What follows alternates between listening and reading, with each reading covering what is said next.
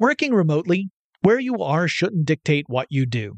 Work from the road by turning your vehicle into a reliable high-speed data Wi-Fi hotspot with AT&T in-car Wi-Fi. On the network that covers more roads than any other carrier, take your work on the road and AT&T will be there to keep you connected. Connect up to 10 devices and stream conference calls, finish up that presentation, or answer last-minute emails. Why wait? Go to att.com/in-car Wi-Fi today for free trial eligibility. Based on independent third-party data, number of devices varies by manufacturer. Always pay careful attention to the road and don't drive distracted. Wi-Fi hotspot intended for passenger use only when vehicle is in operation. Compatible device and vehicle required. Running a business is no cakewalk, but with SAP Concur Solutions, you can be ready for anything. You can manage travel, expenses, and AP all on one platform that's packed with AI and best practices, and that delivers it all through an easy, clear, I can't believe how simple that is experience. So, while not much can be done about that guy who never fails to burn the microwave popcorn and stink up the entire office, with SAP Concur, you can easily handle almost anything else. Take control of your business finances today at Concur.com. That's CONCUR.com. From BBC Radio 4, Britain's biggest paranormal podcast is going on a road trip. I thought in that moment, oh my God, we've summoned something from this board. This is Uncanny USA. He says, somebody's in the house, and I screamed. Listen to Uncanny USA wherever you get your BBC podcasts, if you dare.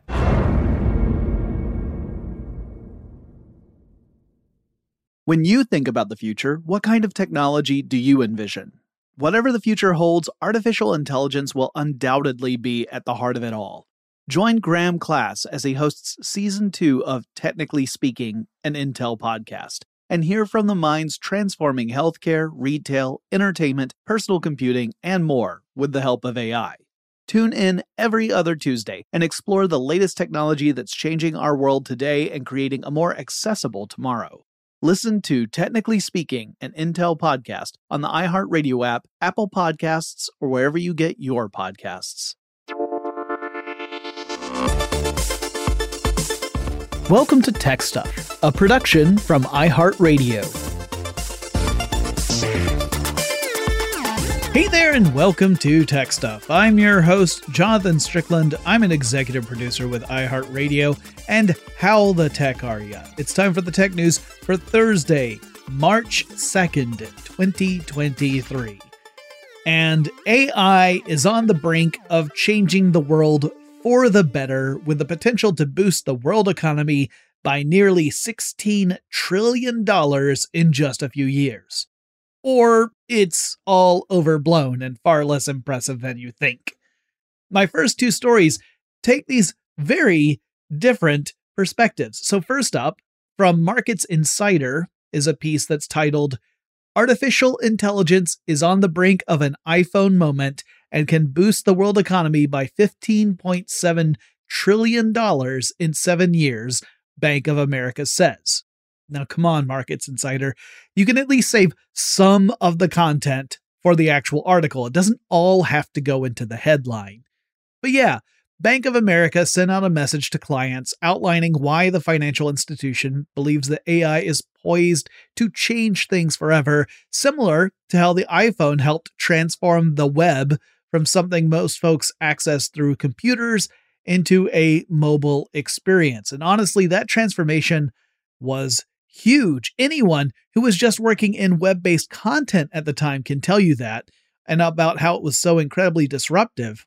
We still see that today with companies offering up web page services designed to scale properly no matter what kind of device connects to the page. That doesn't even touch the rise of the app developer market, which really didn't exist in any significant way before the iPhone.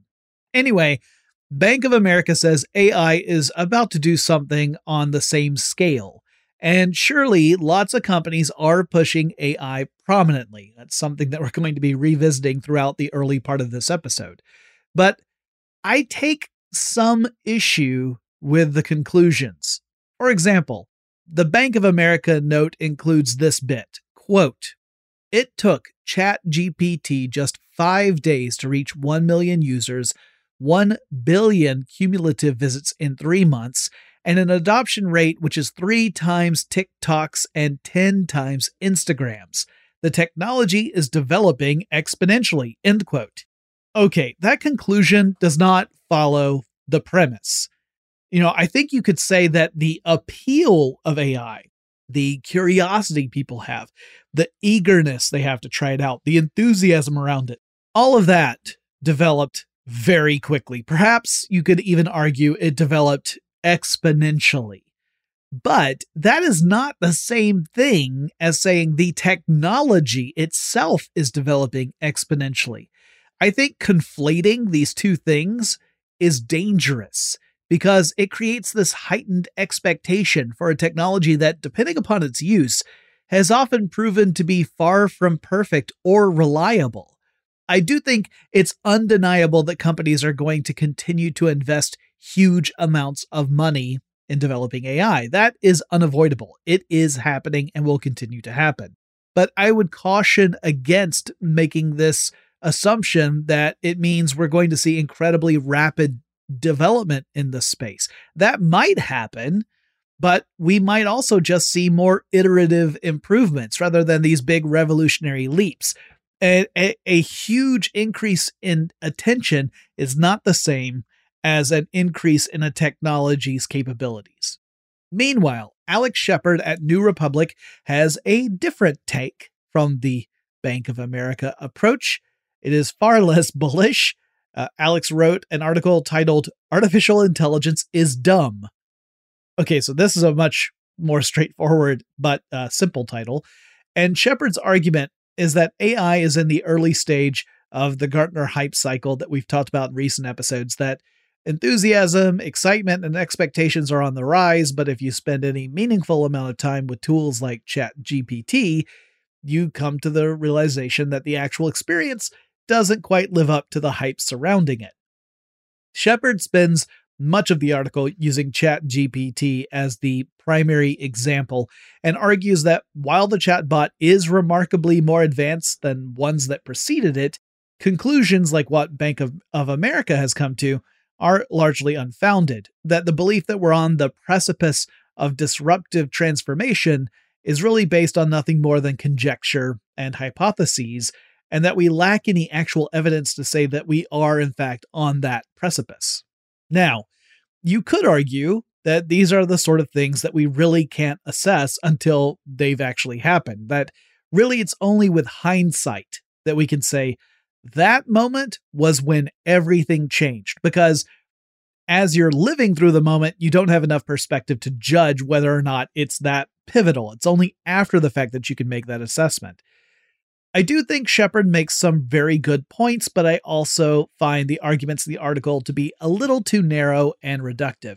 Shepard says that those who claim AI is going to have transformational impact on absolutely everything are making quote-unquote insane claims. But since the article almost exclusively focuses on ChatGPT, I feel that leaving out all the other manifestations of AI undermines this argument, because we're already seeing how AI is transforming the world, both in good and bad ways. It can help optimize processes, which might not be as world-shattering as, facilitating meaningful conversations between different countries, but it does have an impact. We've seen it in stock trades, right? We've seen micro trading and ultra-fast stock trades. That's making economic impacts that are honestly still kind of difficult for us to get our minds wrapped around. And then we've also seen how AI can exacerbate social problems, like the use of facial recognition technology among law enforcement. That kind of AI can really crank the knob on already difficult problems, like the fact that people of color are disproportionately targeted by law enforcement here in the United States. So while I think some versions of AI are undeniably dumber than what the hype suggests, we also have to remember AI does not manifest in just one way. AI is not just ChatGPT. It's not just the idea of a seemingly sentient computer like HAL in 2001. It's in all sorts of stuff, from robotics to stock trading to assisting surgeons with medical procedures. So I think we have to avoid using a specific product as the gateway to criticizing the general field. It's too reductive, and it doesn't really help us get a deeper understanding of what's actually happening. Moving on to another version of AI. Earlier this week, Microsoft researchers unveiled Cosmos 1. That's KOSMOS-1. This is a form of multimodal AI that, according to the researchers, can solve visual puzzles. It can recognize text visually, so it's not, reading the text like a person would. So you could have like a picture that has text in it, and this would be able to distinguish what that text is. It can analyze pictures and be able to tell what's in those pictures and describe them. It can have natural language interactions, and that could mean we're about to have another change in how CAPTCHAs work. CAPTCHAs are those tools that websites and other services use to determine whether or not you're human. And, you sometimes will encounter a CAPTCHA that will ask you to do something like select all the images that have a fire hydrant in them, or a crosswalk, or a motorcycle, or whatever. Well, that's because that's a task that most humans can do fairly easily, but bots traditionally have a hard time doing it. Cosmos 1, it seems, could potentially complete those kinds of CAPTCHAs. It could analyze images and determine which of them, if any, have the important feature in them. The whole history of CAPTCHA actually is a swinging pendulum between foiling AI and then creating AI that's capable of foiling the CAPTCHA, so this is nothing new. Anyway, the Cosmos 1's system was given tasks that included writing captions for images, like trying to describe what the image showed. And it even took a visual IQ test. Essentially what the researchers did was they fed answers to a visual IQ test to the Cosmos 1 model and asked Cosmos whether or not the answer was correct. Now, according to the researchers, the AI scored below 30% on that visual IQ test. That's a pretty dang low score. Technically, I think it was between 22 and 26%. That's not good, but it is better than chance. So it's better than just answering yes or no randomly. So that suggests that this could be a starting point from which this model will improve over time. Microsoft has indicated that the company plans to make Cosmos 1 available to developers in the future, though at the time I'm recording this, there's not a timetable mentioned about when that might happen. This is a different approach than the generative pre-trained transform of GPT. So again, we're looking at different ways that AI manifests. It's not always in just one single direction. There's so many different disciplines that are involved in AI, and many of them are approaching AI from a very different angle. And there's no telling which versions are going to end up being the most dominant further on, or if it will truly be a convergence of all these different disciplines that ultimately produces the AI that we're thinking of that will be truly transformational. The U.S. Federal Trade Commission, or FTC, has its own concerns about AI, and in this case, it has more to do with the way companies are marketing their services by including mentions of AI. The FTC is concerned that companies could be overpromising or misleading people by leaning on a trendy, buzzworthy term and concept. If you need to get investors to pour money in your startup, well, just start using the term AI in there. Even if AI doesn't really make sense or you're not really using it, you're bound to snag a few fish with that approach because AI is such a crazy popular concept right now. That's the kind of thing that the FTC is concerned about. Folks who are trying to cash in on a popular but largely misunderstood technology. And as I've said many times, when you have excitement mixed with a lack of information or knowledge or understanding, what you have is the perfect condition for scam artists. Or if not outright scams, at least unethical folks who don't mind leaning a little heavily on ignorance in order to make some money. So if there's something that sounds really exciting, like a huge investment opportunity, but you don't actually understand the underlying approach, whether it's a technology or otherwise, huge red flag, y'all. Huge red flag. I don't care if it's an NFT or if it's AI. It is something you need to take a step back from and start asking critical questions to get a better understanding. And it might turn out to be totes legit, which is awesome. But if it's not totes legit, it will benefit you from taking that step back. So the FTC is essentially sending a message out there and is saying, hey, be sure any claims y'all are making about AI in your products and services are substantive, or else we're going to ask you to prove it. And if you can't prove it, you're gonna be in trouble. Mashable reports that Google layoffs have affected all sorts of employees that you wouldn't expect, like robots. I mean, I'm talking about actual robots. We usually worry about robots taking our jobs, but rarely do we think about them losing their jobs. All right, so the robots in question are one-armed robots from the Everyday Robots team that was within Google. This team had been working on robot systems that could operate in consumer applications, and Google was actually making use of them in the Google HQ to do odd jobs like cleaning surfaces like counters and stuff and that kind of thing, or taking stuff to recycling bins. But it now sounds like this project has been dissolved, and in addition, the robots themselves have been shut down and packed away. So times are tough even for the machines out there, I guess. Okay, we've got some more news stories we're going to be covering, but first let's take a quick break.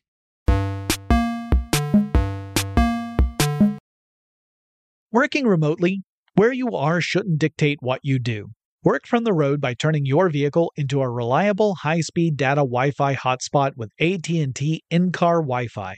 On the network that covers more roads than any other carrier, take your work on the road and AT&T will be there to keep you connected. Connect up to 10 devices and stream conference calls, finish up that presentation, or answer last-minute emails. Why wait? Go to att.com/in-car Wi-Fi today for free trial eligibility. Based on independent third-party data, number of devices varies by manufacturer. Always pay careful attention to the road and don't drive distracted. Wi-Fi hotspot intended for passenger use only when vehicle is in operation. Compatible device and vehicle required. Running a business is no cakewalk. There is a ton to keep track of. Employees to keep happy, spending to control, travel to plan, and on top of it all, nobody knows exactly what the future holds.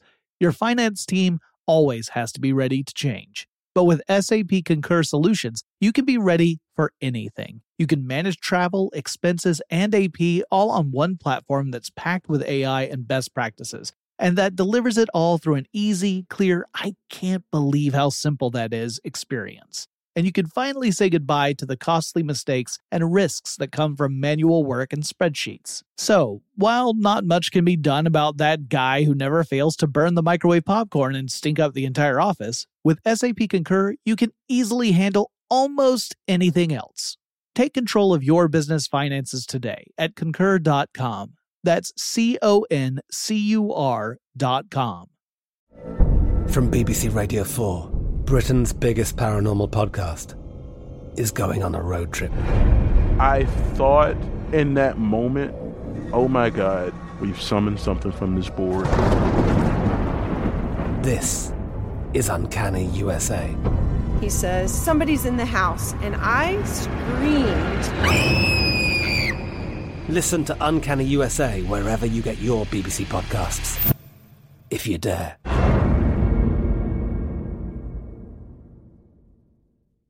When you think about the future, what kind of technology do you envision? Whatever the future holds, artificial intelligence will undoubtedly be at the heart of it all. Join Graham Class as he hosts Season 2 of Technically Speaking, an Intel podcast from Ruby Studio in partnership with Intel. Explore the future of technology that's rapidly evolving our world today with the help of AI.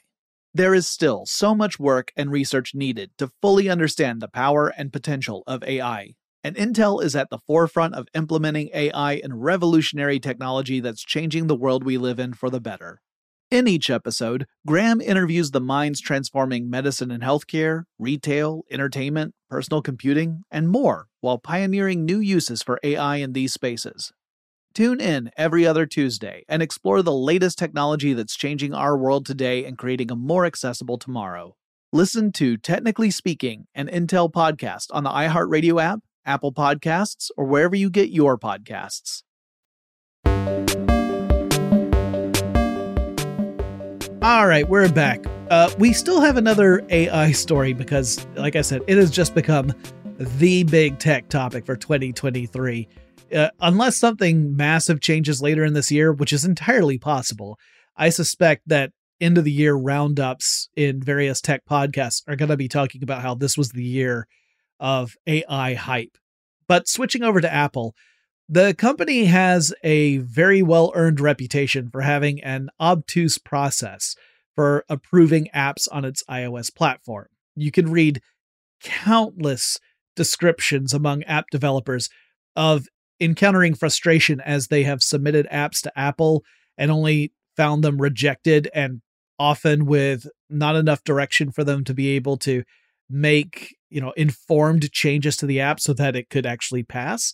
But recently, Apple sent a communication to one app developer called Bluemail that was planning on pushing out an update to its existing email application. And this update would have incorporated an AI-powered feature that could assist with language tools. Think of something kind of similar to ChatGPT that can help you construct an email message. Apple has delayed this upgrade rollout, citing concerns with that the AI could end up generating inappropriate content, and that the app developer needs to take that into consideration since children could be using the app. So Apple is telling Bluemail that if it wishes to incorporate this AI feature, then it also has to change the app so that the app is now going to be restricted to users who are 17 years or older, just in case the AI starts to generate offensive messages or material that could be considered harmful for kids. Bluemail has protested this decision.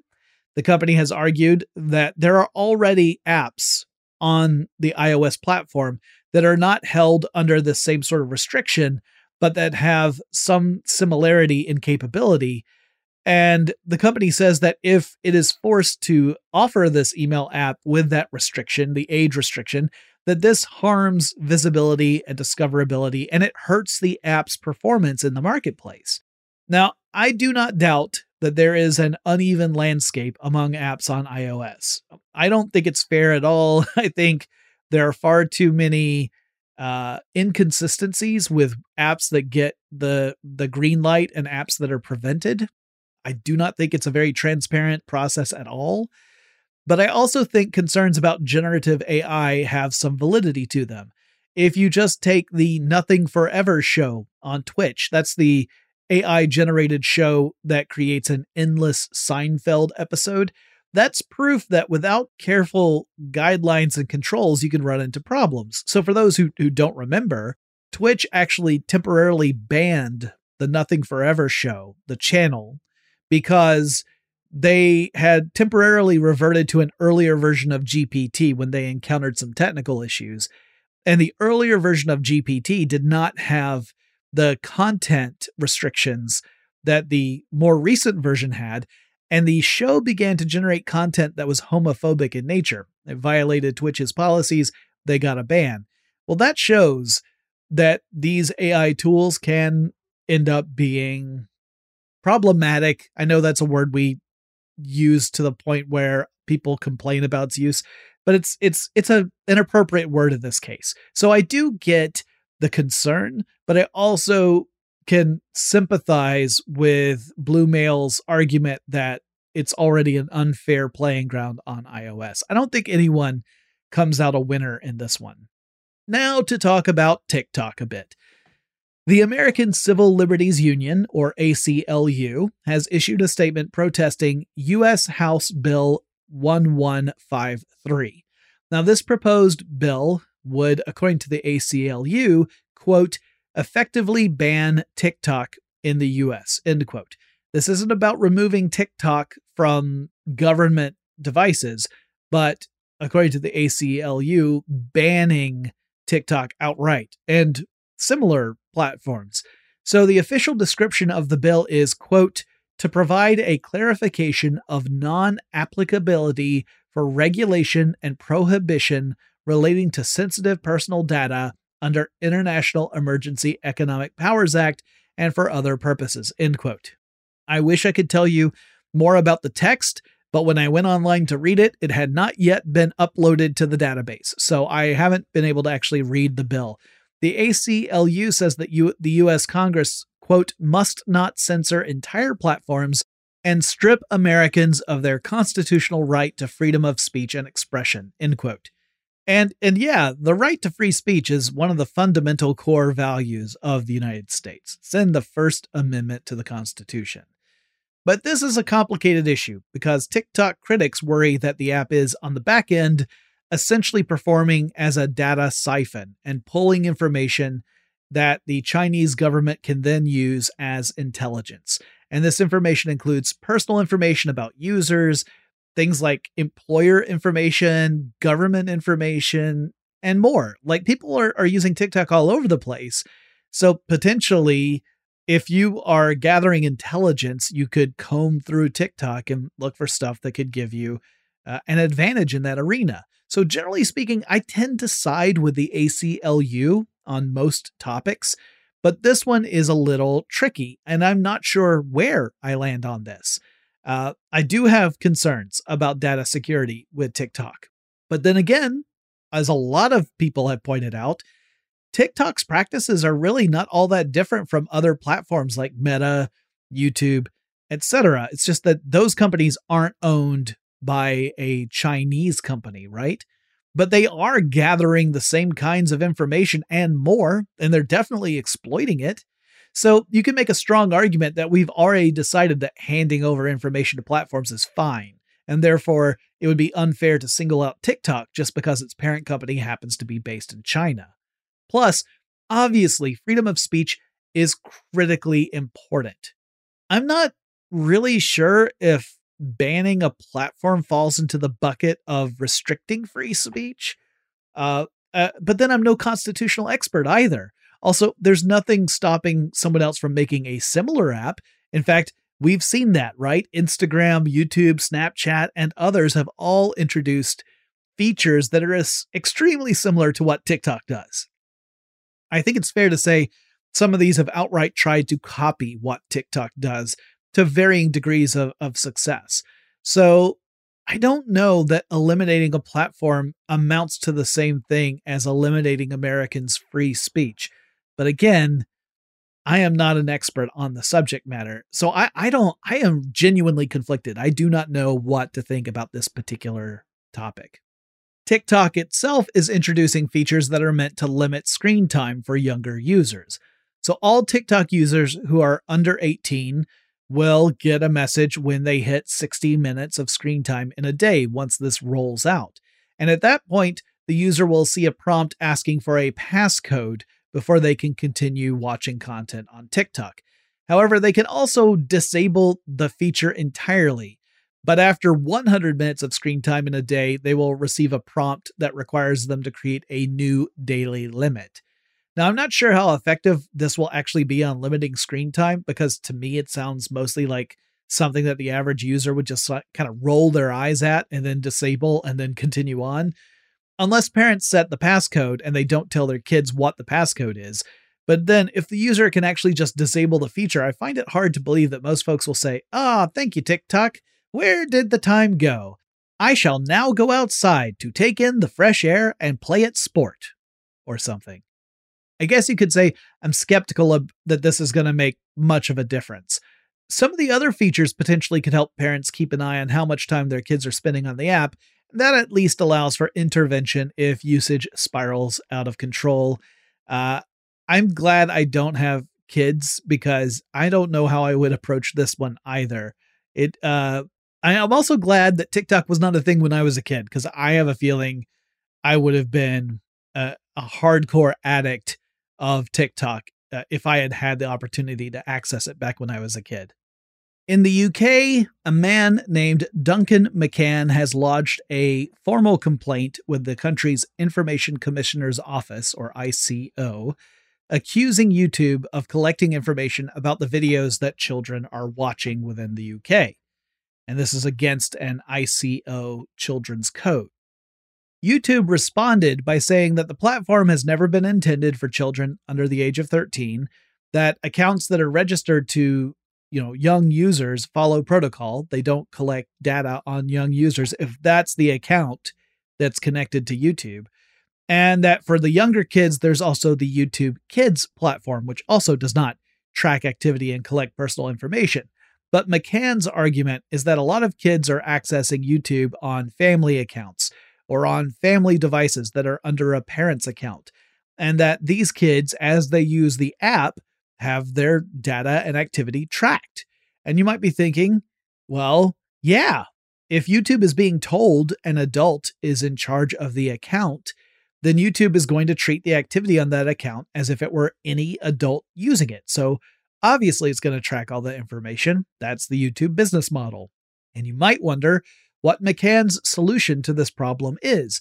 And essentially, he says the ideal solution would be to create an opt-in system in which only accounts that are registered to adults would have the option to agree to having their activity tracked, kind of similar to how Apple approaches app tracking.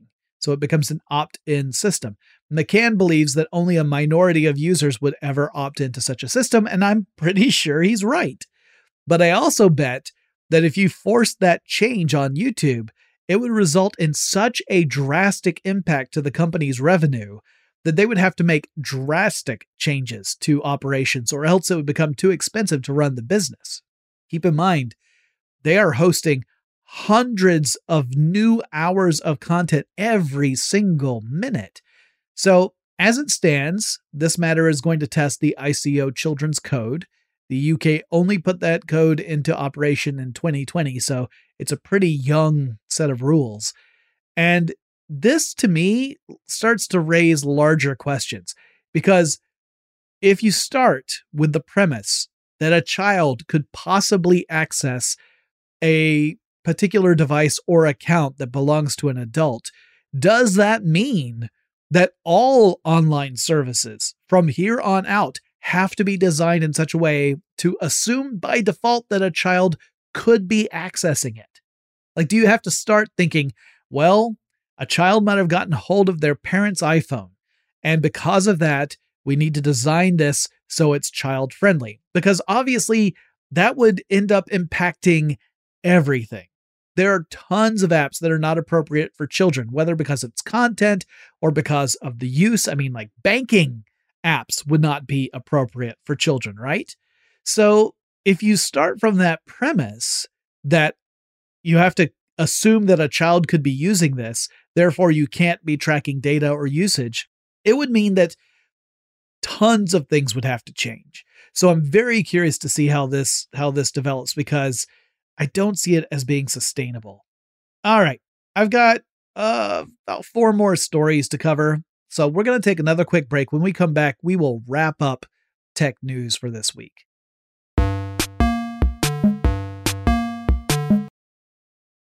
Working remotely, where you are shouldn't dictate what you do. Work from the road by turning your vehicle into a reliable high-speed data Wi-Fi hotspot with AT&T in-car Wi-Fi. On the network that covers more roads than any other carrier, take your work on the road and AT&T will be there to keep you connected.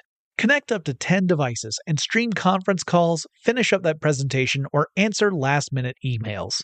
Why wait? Go to att.com/in-car Wi-Fi today for free trial eligibility. Based on independent third-party data, number of devices varies by manufacturer. Always pay careful attention to the road and don't drive distracted. Wi-Fi hotspot intended for passenger use only when vehicle is in operation. Compatible device and vehicle required. Running a business is no cakewalk. There is a ton to keep track of. Employees to keep happy, spending to control, travel to plan, and on top of it all, nobody knows exactly what the future holds. Your finance team always has to be ready to change. But with SAP Concur Solutions, you can be ready for anything. You can manage travel, expenses, and AP all on one platform that's packed with AI and best practices, and that delivers it all through an easy, clear, I can't believe how simple that is experience. And you can finally say goodbye to the costly mistakes and risks that come from manual work and spreadsheets. So, while not much can be done about that guy who never fails to burn the microwave popcorn and stink up the entire office, with SAP Concur, you can easily handle almost anything else. Take control of your business finances today at Concur.com. That's CONCUR.com. From BBC Radio 4, Britain's biggest paranormal podcast is going on a road trip. I thought in that moment, oh my God, we've summoned something from this board. This is Uncanny USA. He says, somebody's in the house, and I screamed. Listen to Uncanny USA wherever you get your BBC podcasts, if you dare.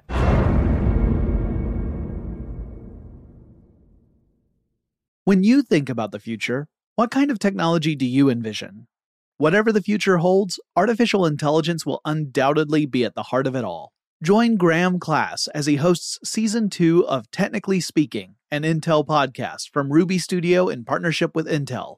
Explore the future of technology that's rapidly evolving our world today with the help of AI. There is still so much work and research needed to fully understand the power and potential of AI. And Intel is at the forefront of implementing AI in revolutionary technology that's changing the world we live in for the better.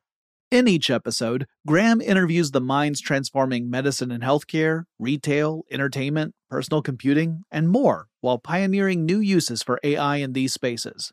Tune in every other Tuesday and explore the latest technology that's changing our world today and creating a more accessible tomorrow.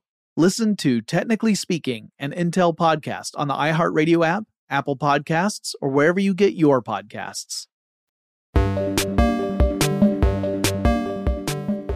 Okay, we're back, and here is a quick Airbnb story. I sometimes resist including Airbnb stories in tech stuff because the company kind of is a tech company and kind of isn't. I mean, ultimately, it is a tech company. It's just that our experience with Airbnb is more on the actual, like, either hosting a property or staying at a property, and not so much thinking about the back end that's making all this happen. However, in the case of this particular story, I think it really qualifies as a tech company. So sometimes Airbnb will issue a ban on a user and prevent that person from ever being able to make a reservation at an Airbnb property. There are a few reasons why Airbnb would do this. They might do it if someone has been reported as violating the rules, like if a host says, hey, I opened up my home to this renter and they ended up causing an enormous amount of damage that I'm now going to have to address. That might be a reason. In some cases, it might be a background check. Airbnb does partner with a company that does rapid background checks. If that background check reveals that a person has a criminal history, that could be a reason to get a ban. In fact, even in a few cases, the quote-unquote criminal history has been one where someone was guilty or found guilty on a misdemeanor charge that wasn't remotely related to, rental of property. There was one story about how someone had a misdemeanor of having their dog off a leash in a area that required dogs to be leashed, and that alone prevented them from being able to stay at Airbnb. And that does seem like that might be an overreach. And on the one hand, you can understand how a company like Airbnb would err on the side of draconian caution, because Airbnb ultimately is matching prospective customers with hosts. And Airbnb does not own this property in most cases. A host owns the property. So if Airbnb allows some, TV tossing rock star to totally trash a host's home, there would be some pretty major problems. And Vice reports that Airbnb's policies now extend to folks who haven't broken any rules or have a criminal past, but they have been found to associate with someone who has already received a ban on Airbnb. So let's just say, for example, that you happen to be friends with somebody who occasionally makes bad life choices. This person goes and does something that gets them banned by Airbnb. Well, then you might find the next time you try to book a place that you've been banned by association because Airbnb did a little quick background check and saw through Instagram that you and this friend of yours had been on multiple trips together. And they're like, oh, well, they travel with this person who we've already banned, so now we're going to ban them too, even though they haven't been found to have done anything wrong themselves. Now, there is an appeals process, but it's not very transparent. If you would like to learn more about this, I recommend the Vice/Motherboard article. It's called Airbnb is Banning People Who Are Closely Associated with Already Banned Users. Over in Texas, Tesla has announced during an investor call that it will offer Texas Tesla owners an overnight home charging package that costs $30 a month for unlimited overnight charging of their Tesla. This is to encourage Tesla owners to recharge their vehicles at night, and further will depend heavily on electricity generated by wind farms, so it comes from a sustainable source. Tesla executive Drew Baglino pointed out that, quote, Texas has a ton of wind, and in Texas, the wind blows at night, end quote. According to Insider, the average monthly cost to charge a Tesla would typically amount to around $56 a month, so $30 a month would be a bargain. Now, there are restrictions. Only people who happen to live in an area of Texas that allows homeowners retail choice in electricity providers would be able to qualify, and they will already have to have a Tesla Powerwall battery installed inside their home. So they have to meet these qualifiers first before they can be part of this particular incentive package. Now, on that same Investor Day call where we got this incentive announced, Elon Musk himself said that Tesla's humanoid robot program, called Optimus, is one that he believes will lead to a future in which humanoid robots could potentially outnumber humans in a greater than 1-to-1 ratio, he said. He also said, quote, you could sort of see a home use for robots, certainly industrial uses for robots, humanoid robots, end quote. I respectfully disagree. I think we've seen tons of examples of how humanoid robots are not always the best approach. In fact, they rarely are the best approach. Now, hear me out. The reason industrial processes are the way they are is in large part because we humans have certain abilities and certain limitations.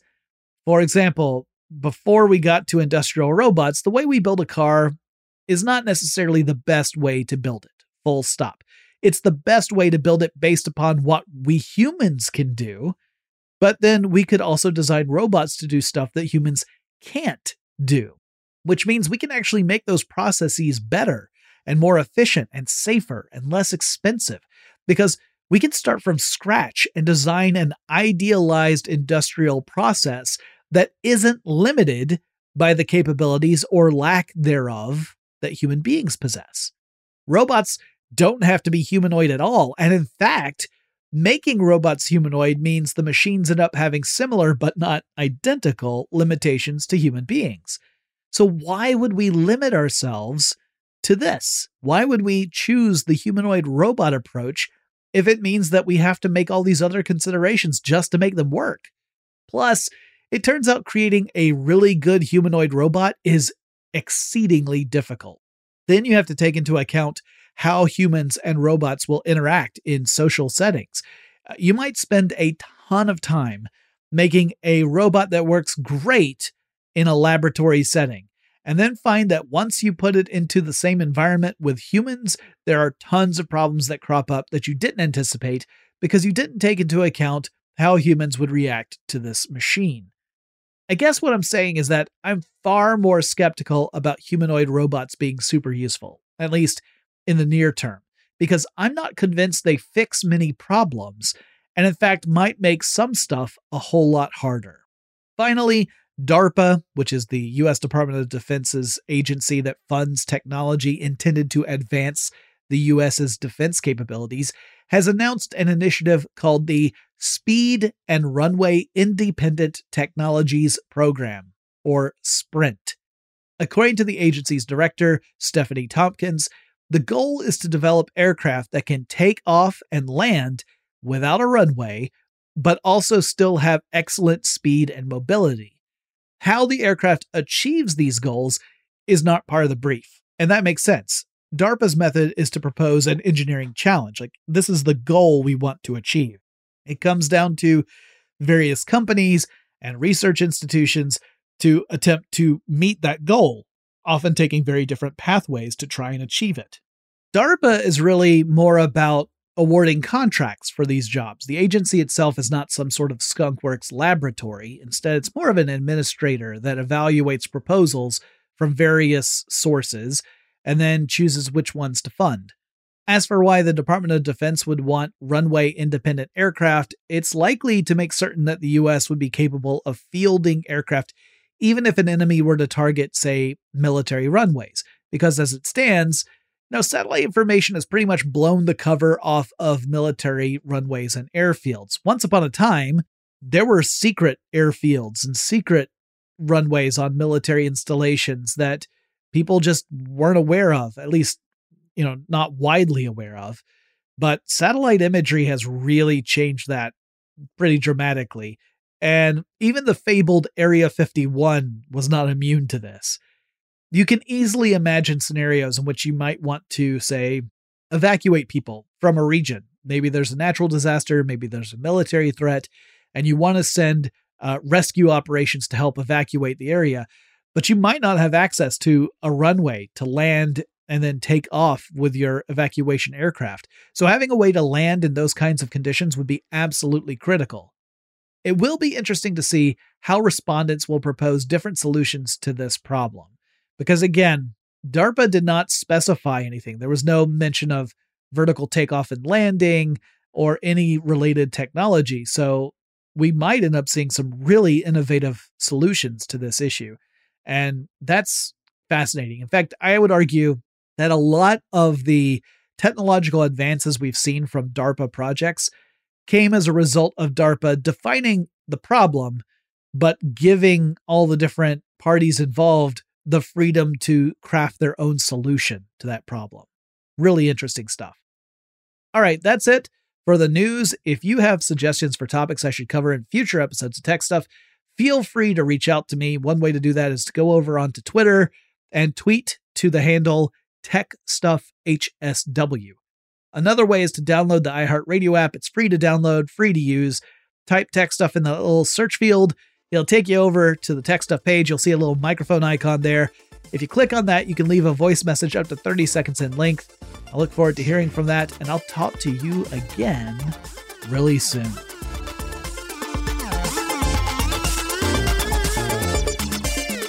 Tech Stuff is an iHeartRadio production. For more podcasts from iHeartRadio, visit the iHeartRadio app, Apple Podcasts, or wherever you listen to your favorite shows. Running a business is no cakewalk, but with SAP Concur Solutions, you can be ready for anything. You can manage travel, expenses, and AP all on one platform that's packed with AI and best practices, and that delivers it all through an easy, clear, I can't believe how simple that is experience. So, while not much can be done about that guy who never fails to burn the microwave popcorn and stink up the entire office, with SAP Concur, you can easily handle almost anything else. Take control of your business finances today at Concur.com. That's CONCUR.com.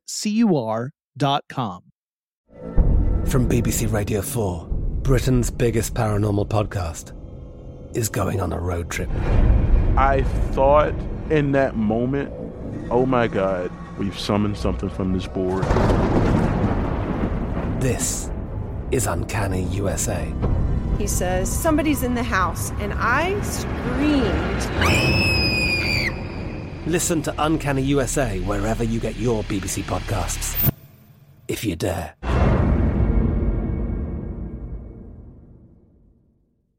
Xfinity has free premium networks for everyone this month, no matter what kind of entertainment you love. Addicted to true crime? Catch killer cases and more spine-tingling shows on A&E Crime Central. Crave adventure? Explore Asian action movies on Hi-Ya. Searching for something extreme? Check out skating, snowboarding, and more on Fuel TV Plus, the global home of action sports. And find crowd-pleasing bops on iHeartRadio's Hit Nation playlist. There's new free shows and movies to love every week. Say free this week in your Xfinity voice remote.